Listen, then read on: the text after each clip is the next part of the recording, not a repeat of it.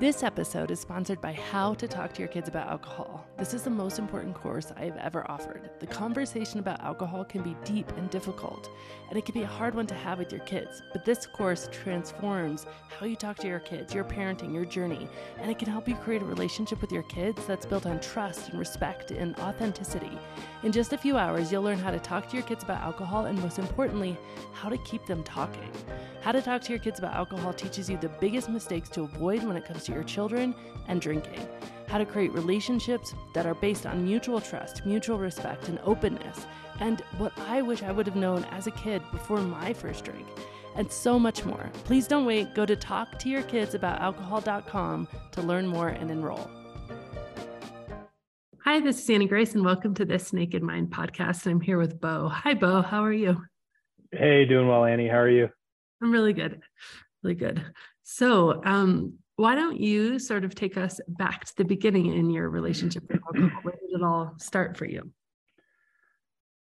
So before I dive in, I wanted to mention yesterday is actually my 5-year anniversary of quitting drinking, which is amazing. You know, something that, just over 5 years ago, I might have thought was impossible.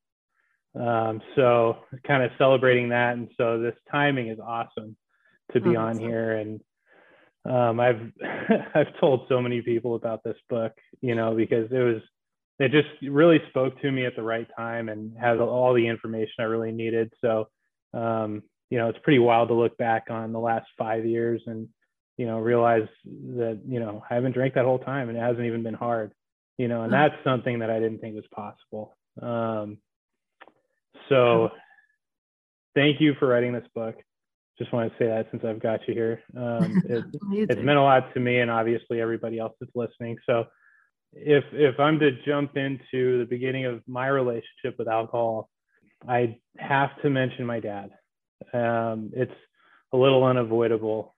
My first impression of alcohol was when I was a kid, and I didn't even know what it was, but I knew it was destroying my parents' marriage. And, I remember the first time my mom sat my sister and I down with my dad and, very calmly said that they were getting a divorce. And, I didn't understand why. And my mom said it's because of the booze. And I didn't even know what booze was, so I'm like, that it must be bad, whatever it is. And they didn't divorce right away. It was pretty messy. It was hard as a kid. I was like 7, 8, 9, 10 years old. It really messed up our childhood, my sister and I. And, and that caused issues that bled into my years as a teenager and as a young adult, and really I can see how the cycle repeats from generation to generation because it causes a lot of problems. And you use it as a solution and it just continues this cycle. So, definitely starts with my dad, cheating and fighting and all that stuff you hear as a kid. And then I just knew as a kid, I said, I don't want to be an alcoholic. I knew my dad was an alcoholic and, that was my biggest fear is I never want to be that. And so I at least had it in my mind that, if things ever got bad enough and I felt like I was getting to that point, it was time to do something about it. But when I first drank, I was probably going from 8th into 9th grade. And it was just having fun, a buddy and I drinking 4 Smirnoff Ice and getting wasted, and, I thought it was fun, and I think that's when people started going to parties and things like that. And I don't think anyone at that age is super confident in groups of people at parties and things like that. You've been raised by your parents, you've lived in a house, breaking out into big social settings like that is nerve-wracking. And so I definitely leaned on it as a crutch early on, because the first time I ever drank, and I've heard other people say this on your podcast, I felt like it made me like a bigger, more bold version of myself. All of a sudden I drank and I felt like I could talk to girls and I could like be this cool guy. I don't know, whatever it was, it reduced my inhibitions. And it was kind of like the Nutty Professor, if you've ever seen that movie. It's like the Eddie Murphy character. He's this outgoing person you've always wanted to be, but he's also kind of an asshole. Sorry, I don't know if I'm allowed to say that or not, but sure, yeah, no one really likes him, but you think he's the coolest guy. But I leaned on that all the way through high school. I always wanted to, my friendships, I think, were based on drinking. I wanted to hang out with the kids who drank on the weekends. That's all I knew. I thought if you want to have fun on the weekends, then you drank. And it didn't matter what you were doing. It's like everything that says in the book. There was an association between alcohol and every version of having fun. If you want to go to a party, you got to drink. If you want to go to, if you want to meet a girl, you got to drink. If you do go to a sporting event, anything, you have to drink. And that was 100% my mindset. Even early on, I think it was a problem because I remember even when I was early in high school, a friend of mine saying, I heard it through the grapevine that she said, I don't remember the last time I saw Bo sober. And at that point, I think I was only like 16, and I heard that, and that actually cut pretty deeply because of the history with my dad. And that was the first time I stopped drinking for a little while. And I don't know how long I went. It was so long ago, but I stopped for a while, but it eventually started again. And, every time I drank, I got drunk, and the blackouts started early on, and it kind of continued into college, and I think I stopped at one point after, toward the end of high school, but yeah, same thing in high school. I was with kind of like some troublemaking friends. I wasn't the person I wanted to be. I wasn't accomplishing the things I thought I could accomplish. I wasn't, life sucked. I think life sucked all the way from my childhood through high school and into college, and I don't think I realized at the time how big of an issue I had. I thought it was really normal, but looking back on it, having not drank in 5 years, I realized, I was kind of suffering from an addiction, but the world normalizes it so much that I didn't even look at it as an addiction. It was something I just did on the weekends. Everyone was getting wasted. It was in movies. It was all over the place. It was the culture. And so because everyone else was doing it, I thought it was normal, but really I was suffering from an addiction that was really ruining my life in a lot of ways. And then into college, it was very up and down, a lot of depression. And then I would get so depressed that I would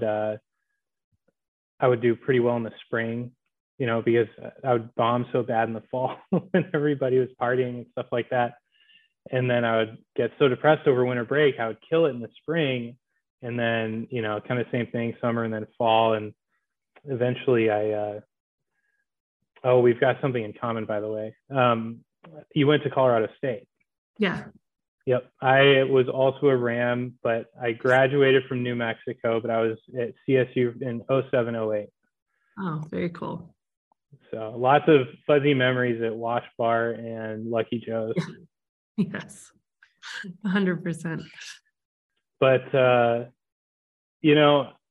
then toward the end of college, I actually got a DWI, unfortunately. And it was so fluky the way it happened.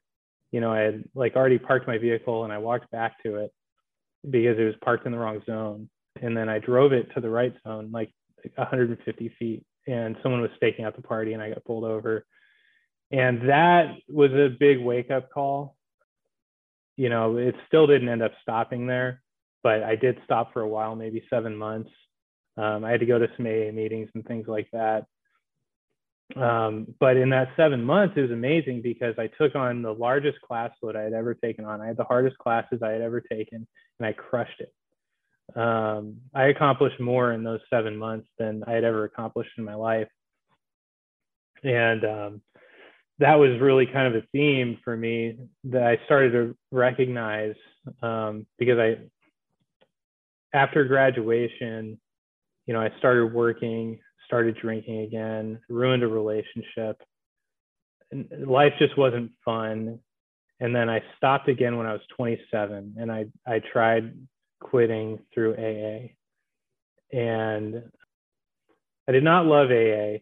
I'm not a religious person, and most of it is about God, which is fine. And I understand you can like make the higher power, whatever you want it to be. It can be the universe, whatever, but it just didn't click, I guess. But in the like 8 months I was sober in AA, my job was great. I bought a house.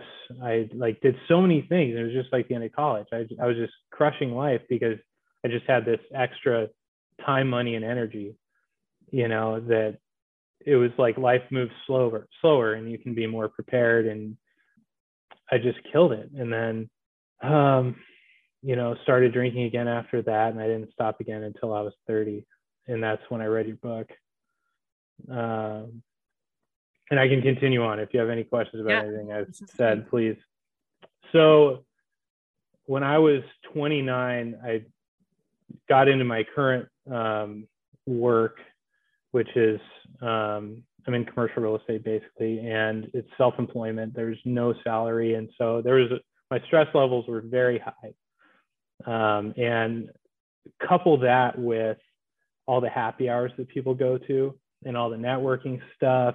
And it was just kind of in your face all the time. So there was a lot of financial stress, a lot of happy hours, a lot of drinking. And I found myself kind of coming home and drinking after work, because I would say, I'm drinking to relax, just like it says in the book. That was, my reasons were to relax, to have friends, all, just like everything you read in the book. And so I would get home and I would have a drink, and then one would turn into two, turn into three, turn into four. Next thing you know, I'm drunk on a weeknight. Kind of like that quote you said, or it wasn't your quote, but you said it was first you take a drink, then the drink takes a drink, then the drink takes you. And it was like, I would have one, and then my body tells me I need another. I'm thirsty, even though it's dehydrating me. But that was when I think I finally started getting to the point where I was mimicking my dad. Because what got my dad, my uncle told me one time that my dad would get so drunk that he would have to drink in the mornings in order to feel better. And he told me that when I was in my early 20s. And for most of my 20s, I never did that. I never really took the hair of the dog. I would just suffer through my hangovers. And that was me telling myself that I was okay, because I would suffer through my hangovers. I would get sober again before I would ever start drinking again. It would usually be like Thursday through Sunday type thing. But then all of a sudden, as an adult, I started drinking on the weeknights. And then I started not feeling well in the morning. And I had a roommate at the time also who he worked out of town for like part of the week. And I had to get into his room one time and grab something for him. And I looked in his closet and I saw that he had booze hidden in his closet. And it wasn't because he was hiding it. He was hiding it from me. It was like the good stuff, because I was like drinking during the week. And all of a sudden I saw booze in my friend's closet. And I was like, and I knew he was just keeping it from me, not because he, really cared that much, but I was just kind of plowing through it. Stuff. Yeah. And, and then it would be the morning of like a Tuesday or Wednesday. I was basically still drunk. And all of a sudden I would have a drink, and next thing you know, I'm like buzzed at work, and this didn't last very long. This was kind of like the very end. And I had crazy anxiety. I would drink on the weekends, and even if I didn't drink Monday, Tuesday, whatever, it would be Tuesday or Wednesday, and I was having panic attacks. And I didn't know why. I couldn't be in conference rooms. I was having panic attacks in the car. It was uncontrollable anxiety. And I didn't know it was the alcohol because it's gone now, but it definitely was. And that made everything worse, because I was drinking also to relieve the anxiety, which was creating the anxiety in the first place. And then I had some friends in town, and we really went out pretty hard for a few days. And then my little stepsister got married in Mississippi in like a fun town, Biloxi. And, I was kind of tying one on there. And then after that, our family went to New Orleans. And in New Orleans, obviously, 3 days in a row, it was just hammered. And not to mention this, at this point, I was pretty depressed too. I mean, my life was not going great. And that night, I was so sick.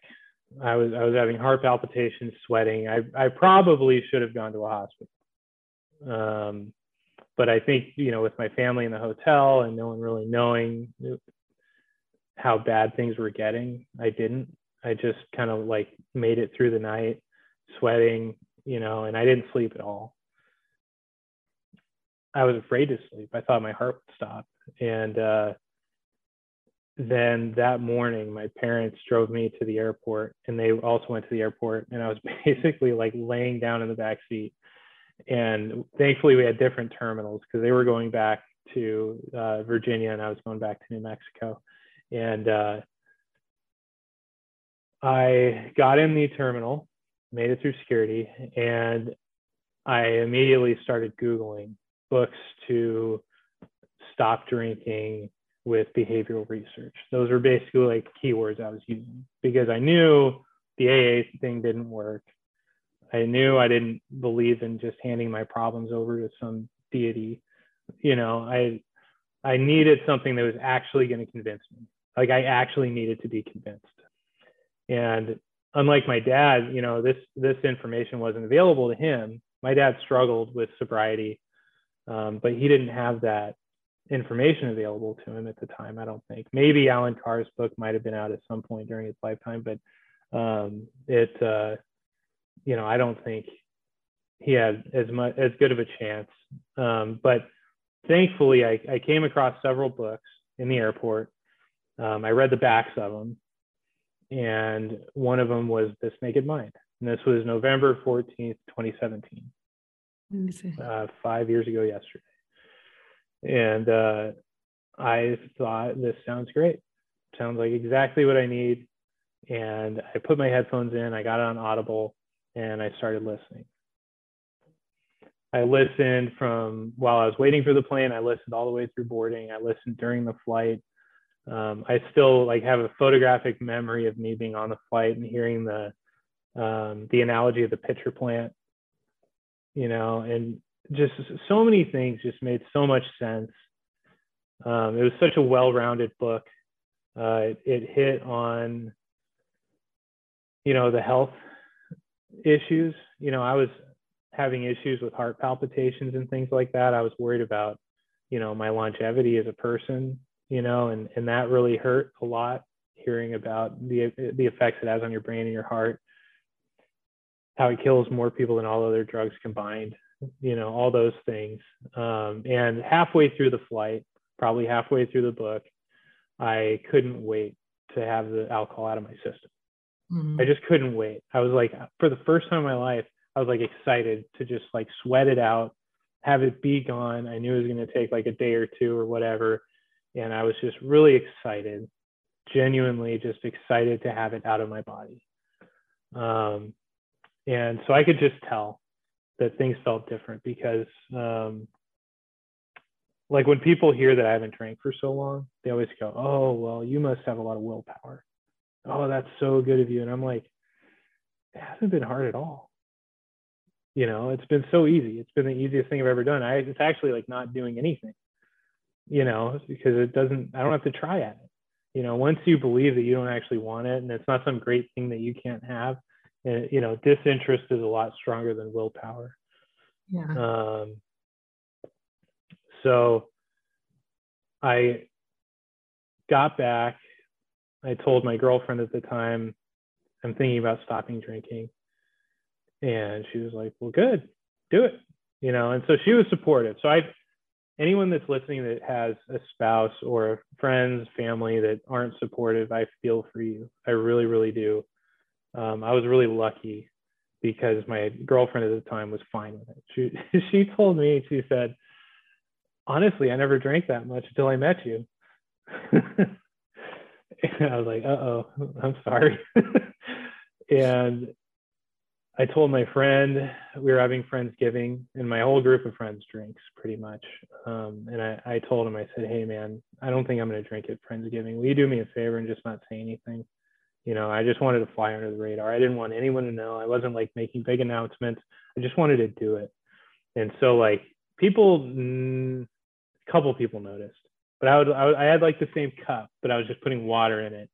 And my buddy kind of noticed, but everyone was kind of quiet about it. And my attitude was I just wanted to stop drinking. I didn't want to be noticed. I didn't want to make it a display. I didn't want to, I don't generally really talk about it much, but I made it through Friendsgiving, no problem. And my mom doesn't drink. She's in AA. So she's been really cool. And from then on, life's just been a lot easier. That was when I stopped. I haven't drank since. And, it hasn't been challenging at all, and so I tell as many people about this book as will ask me, I wait until someone asks me. Someone will say like, how'd you stop drinking? And I'll let them know, and I'll tell them, it's not gospel. It's just really good information. And one thing that you've said in your podcast before, and tell me what you said, but it was the point when someone's ready to listen. Yeah, I think that people, like, if we try to, basically nobody wants advice that they don't ask for. So if we are trying to, impose it upon somebody. So, and I learned that the hard way, just by trying to give lots of different advice that wasn't really welcome, until I started learning to wait till people ask, and then they're ready to listen.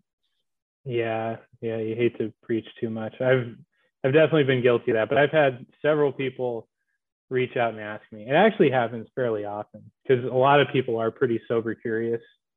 And one really cool thing that came out of this, among a million other cool things, but my best friend Alex, who I used to party with all the time, about a few months in, maybe a couple months in, we would talk all the time on the phone, and because we lived in different cities at the time. And he said, are you not drinking? And it had probably been a couple of months, and I said, no, I quit. He goes, what? I said, yeah, I just, it just felt like it was getting worse. I was under a lot of pressure. I needed a way to, like dig myself out of this hole. And I read this book and I stopped. And he goes, huh, interesting.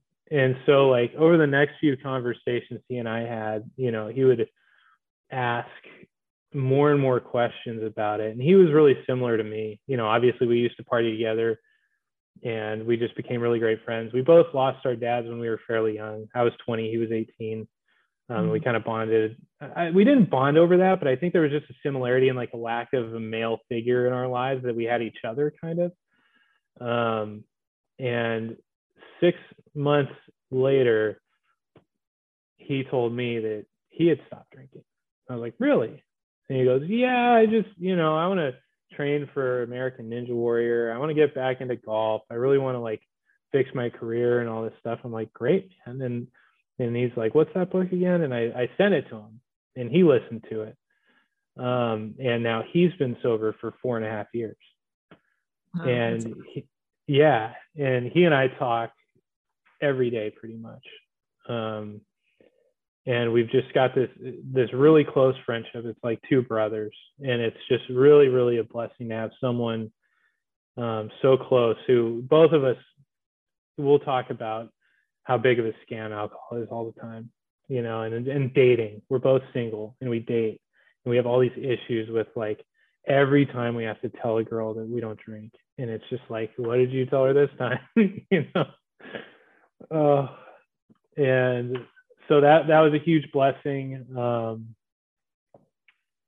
And work's been great. I went from always thinking I was going to get fired to getting promoted twice, and then eventually figuring out a way to move back to the East Coast near my mom and stepdad.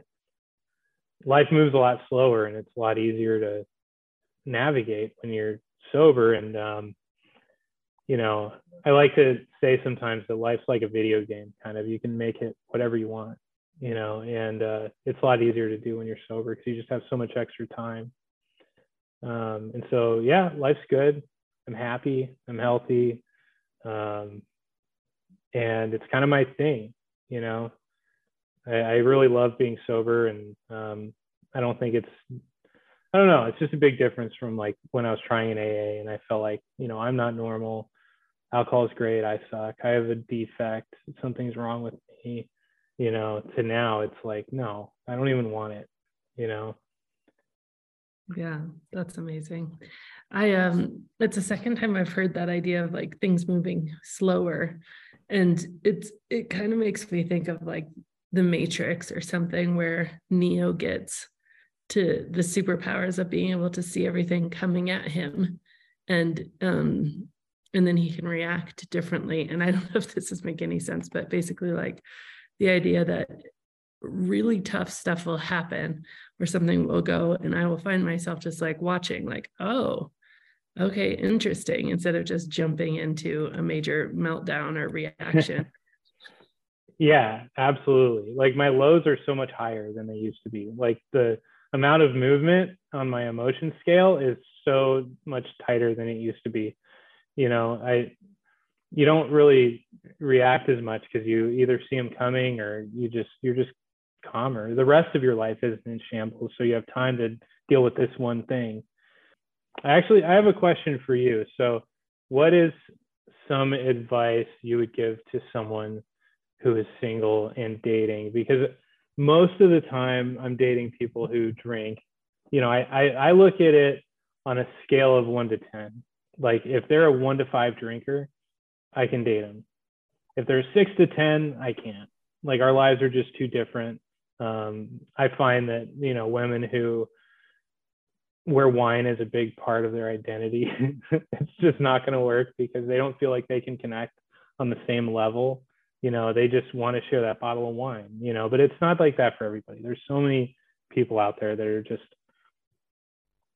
moderate, whatever. You know, if they're a 1 to 5 on the drinking scale, like it's fine. But what would be some advice that you would give to somebody who's out there and dating? Oh man, I think that probably like the people who don't make a big deal out of it are the people who it's not really a problem for. Mm-hmm. I think that when somebody is making like feeling really self-conscious or uncomfortable about their own drinking, I think that's like, oh man, this might be a problem. I don't know necessarily though. I mean, I think it's great to just be out there and be yourself and date though, and be the example. Obviously you wouldn't want to like get in a long-term relationship with an idea that they were going to change and they don't. But I think so many more people want to change their relationship with alcohol or want to stop drinking altogether than do. So I think that when we go and just kind of show up as ourselves and make the alcohol part a little bit of a non-issue and see where things go. But I agree with your assessment of if it's totally out of control with somebody's life, I think that it's really, you're kind of starting out with an uphill battle that maybe you don't want to engage in. Yeah. And when you don't drink at all, it's so easy to see, you know, it's hard to watch sometimes when you see someone who's having a really tough time with it and they don't realize they're having a tough time with it. And you don't want to preach. You don't want to give someone advice if they don't want it, you know? And so but yeah, it's hard to see sometimes, you know, how prevalent it is in our culture. And when I was in it, you know, it wasn't that big of a deal because it felt like everyone else was doing it. And so it just felt so normal. But now that I'm not, it's just really easy to see how it's hurting a lot of people. But dating wise, it hasn't been bad. You know, I think the vast majority of people that I've met have been really cool. You know, I'm on 2 of the apps and I like make sure and I put no on the drinking thing. Most people don't notice that. So what I find is most of the time I'll make it to the first date and I already know they're going to be like, wait, are you not drinking? I'm like, damn it. Here we go again. And so it never ends up being a big deal though. I usually end up saying, oh yeah, you know, I took a break when I was 30 and I just didn't start again, you know, and they go, oh, wow, that's really cool. You know, and most people they really think that's great. They're like, oh, good for you. You must be really strong, you know? That must take a lot of willpower, and I don't want to dig into it, especially not on a first date, but like second, third date, they start asking more. They're like, okay, so why did you really stop drinking? And that's when I'll say, it was an issue for my dad. In my opinion, it was also an issue for me. And I think it was getting in the way of a lot of things that I wanted to do in life. And so when I decided to stop, it just made life a lot easier. And it's just been great. I love it, and it really has not been an issue. But it is funny because I almost basically always have to explain it. And I know that anyone listening has to deal with the same thing if they've been single while they're sober. I think one of the great things about this book and about just, changing your subconscious beliefs in general is that I've been able to still go to restaurants, bars, sporting events, family gatherings, whatever I want. And I had it in my mind that if I'm going to quit drinking, it's not going to be a punishment. Mm-hmm. This is going to be a good thing, not a bad thing. And so that's made everything a lot easier. I can't even imagine. I've had girls say like, oh, can I drink around you? Is that okay? And it's, yeah, of course, please do. Just be yourself, do whatever you want to do. But yeah, it's very nice just being, because bars are still cool places and restaurants are still cool. Like one of the things you said in the book is a lot of things you did for fun when you were drinking are still fun without the drinking. Mm-hmm. When sometimes I've been asked before, like, why are you at a bar? And I don't like go to bars by myself to just hang out at bars. But like if I'm with friends, I'd be like, why are you here? I'd be like, I still get to hang out with my friends. This is a cool place. I don't want to just sit at home. In my head, I'm like, why aren't you drinking at home? Right. But I wouldn't actually say that to somebody. But no, it's been great. Yeah, life's good. And I don't know, life's just a lot more manageable. I think the great thing about it is that it does force, even though it feels more, awkward, perhaps at first, I think it really does force like more connecting conversations early on. You know what I mean? It's almost like there's a bit of a filter so that you can, have those conversations sooner. And then, I don't know, like not waste your time, I guess. Yeah, really interesting point on that. My ex-girlfriend who I was with when I got sober, who was an awesome person, she told me, she said, you think you were more social when you were drinking. She said, but you, when you're sober, you're way more social. She said, you're way more present. You're just more engaged. You're more talkative. And I was like, really? She said, yeah. She said, when you were sober, you were so quiet. Or when you were drinking, you were so quiet. And it's just unbelievable. And I think I've been learning a lot of social skills that I could have learned earlier in life. But it's much better this way because drinking, like, it lowered my inhibitions a little bit, but it didn't really make me more social. And then when I stopped drinking, then you're really aware of, your presence in a room, whether or not you want to be there. Some situations, like, you just don't want to be there. So don't be there. You get to leave. Some things are fun. I learned little tricks like find one person in the room that and go find that person and hang out with them until you talk to somebody else in the same little group. And then you can branch out from there. But like if you're, going to a social gathering and you're feeling nervous and one person, or you can get to know one person, just find that one person first and then just branch off from there. I ended up taking on a public speaking role after I got sober because, my anxiety was through the roof when I was drinking. And I signed up for a volunteer position in the commercial association where I was living and ended up having to host these meetings with 80 people once a month and like doing the presentation and everything just to like get over my fear of public speaking. And I did it. Yeah, for a whole year. And, just little stuff like that. You learn all these great skills and my anxiety, I still had nerves. but my anxiety is gone.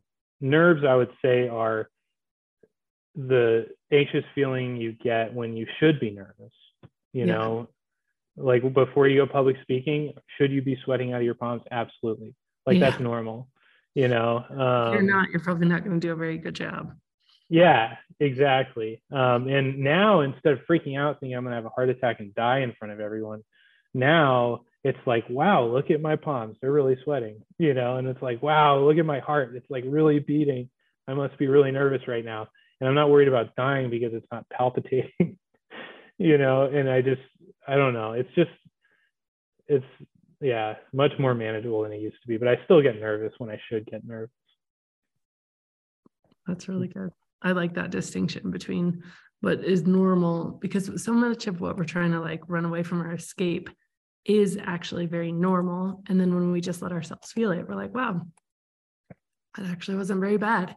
And I feel so proud of myself for having like not, done that and done that well. Yeah, absolutely. And, there's so many things I took from the book, but one of the things is, I think people will ask me what it's like to not drink. And one of the things that I'll say pretty often is that, and I think some of this was from your book, where I just tell them it's like having just an extra allocation of time, money, and energy. You've got more time, you keep more of your money, and you have so much more energy. I just don't have off days anymore, and that's why it's like compounding interest.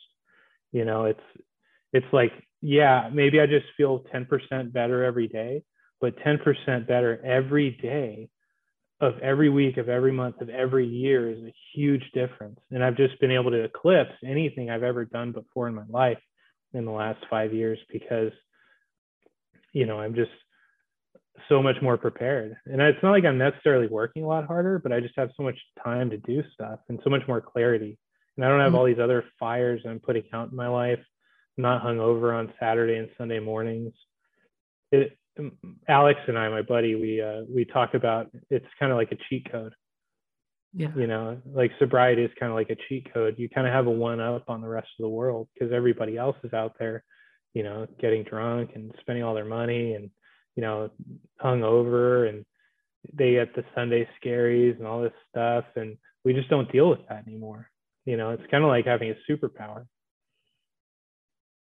I love that so much. I feel the same way. So true. And it's great that it's not like the awesomeness of it has not worn off for you for 5 years. That's really cool. Yeah, well, you're constantly surrounded by it. So you can always see the difference. It's like the negative against the rest of the world. It's like you see everybody else. Okay, I've got a couple stories before we wrap up. So I went to Italy with a group of friends. It was like 10 of us. And they were all drinking the whole time. I was the only non-drinker, and it was fine. I did great. Everybody else like spent so much more money. I did pay like my fair share of the bill, even if they were drinking wine, just because I didn't want to be that guy that had to be like, oh, can you cut the alcohol out? So I like paid my share there, but I had friends that missed really cool stuff because they were too hungover. We took boats out on Lake Como and like took it past George Clooney's house and like had these amazing experiences. And one of my friends was so hungover he couldn't even pick his head up. And one of my friends missed an entire thing. And one of my friends like fell asleep outside a restaurant. Such a mess. But like, I remember everything. And I had so much fun because, one thing I'll say is when you're not drinking, life is exactly as fun as it actually is. It's not more fun. It's not less fun. It's exactly as good as it actually is, And so that trip to Italy was amazing. I loved being around my friends. I loved seeing those beautiful places. And then I also went, one big one I was kind of worried about, not going to lie, was I went to a bachelor party in Vegas recently it was 14 guys in an Airbnb with a pool and, all the typical Vegas stuff. And I was like, I know I'm confident, but like this is the worst possible situation for a sober person. In the entire house, 14 people, I was the only non-drinker.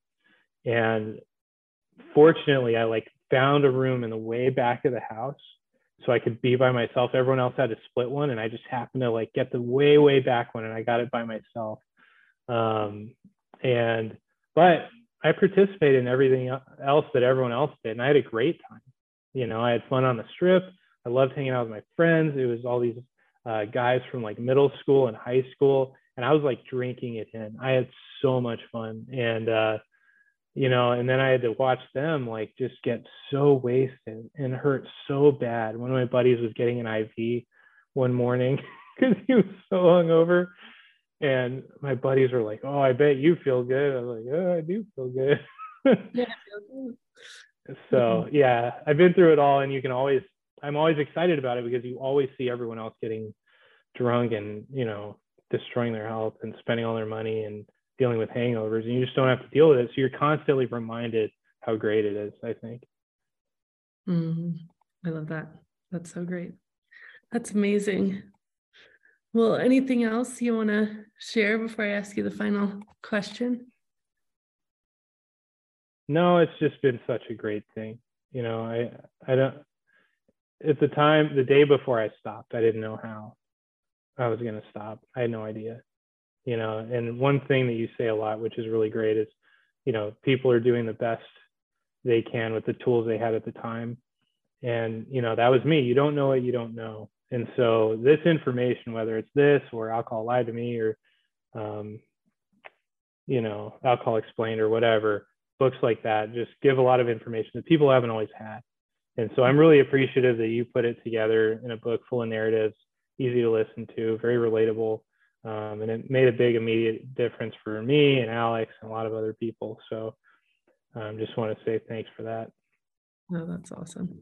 That's so cool. Well, let me ask you the question, Bo, that I ask at the end, which is if you're going to go sort of back in time to a point in time where you were really worried that your drinking was out of control and concerned about your health and your heart and all the other stuff, and you were going to tell him about what life is like now, what would you say? First, I'm just grateful that eventually I did get it. You know, and so I don't know what I could have said to myself at the time when I wasn't ready to listen. But if I did have the opportunity and I was ready to listen, I think that I would say something to the effect of, you don't need alcohol to have fun. You don't need alcohol to have friends. And life is so much better without it. So great. Something like that. Probably, you know, a little longer winded than that, but that would probably be it. No, that's perfect. Perfect. Well, thank you so much for coming on. This has been really great. And thank you for sharing your story. It's been awesome. Yeah, thanks for having me on.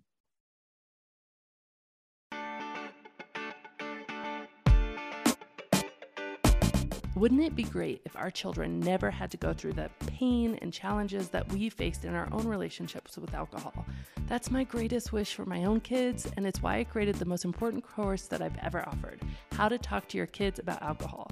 Now, even if you've struggled with alcohol and you're not sure what to talk to your kids about it, or if you want to create a relationship with your children that's based on mutual respect, mutual trust, and open communication, if you know that this conversation might be one of the most important you'll have with your kids and it just can't wait any longer, then this course is for you. It includes lifetime access to 6 video modules, a bonus recorded Q&A session where I answer questions from parents live, just like you, an interactive workbook, and our private and exclusive How to Talk to Your Kids About Alcohol online community, where you can connect with others who are also navigating this important conversation. Visit talktoyourkidsaboutAlcohol.com to learn more and enroll today. And as always, rate, review, and subscribe to this podcast, as it truly helps the message reach somebody who might need to hear it today.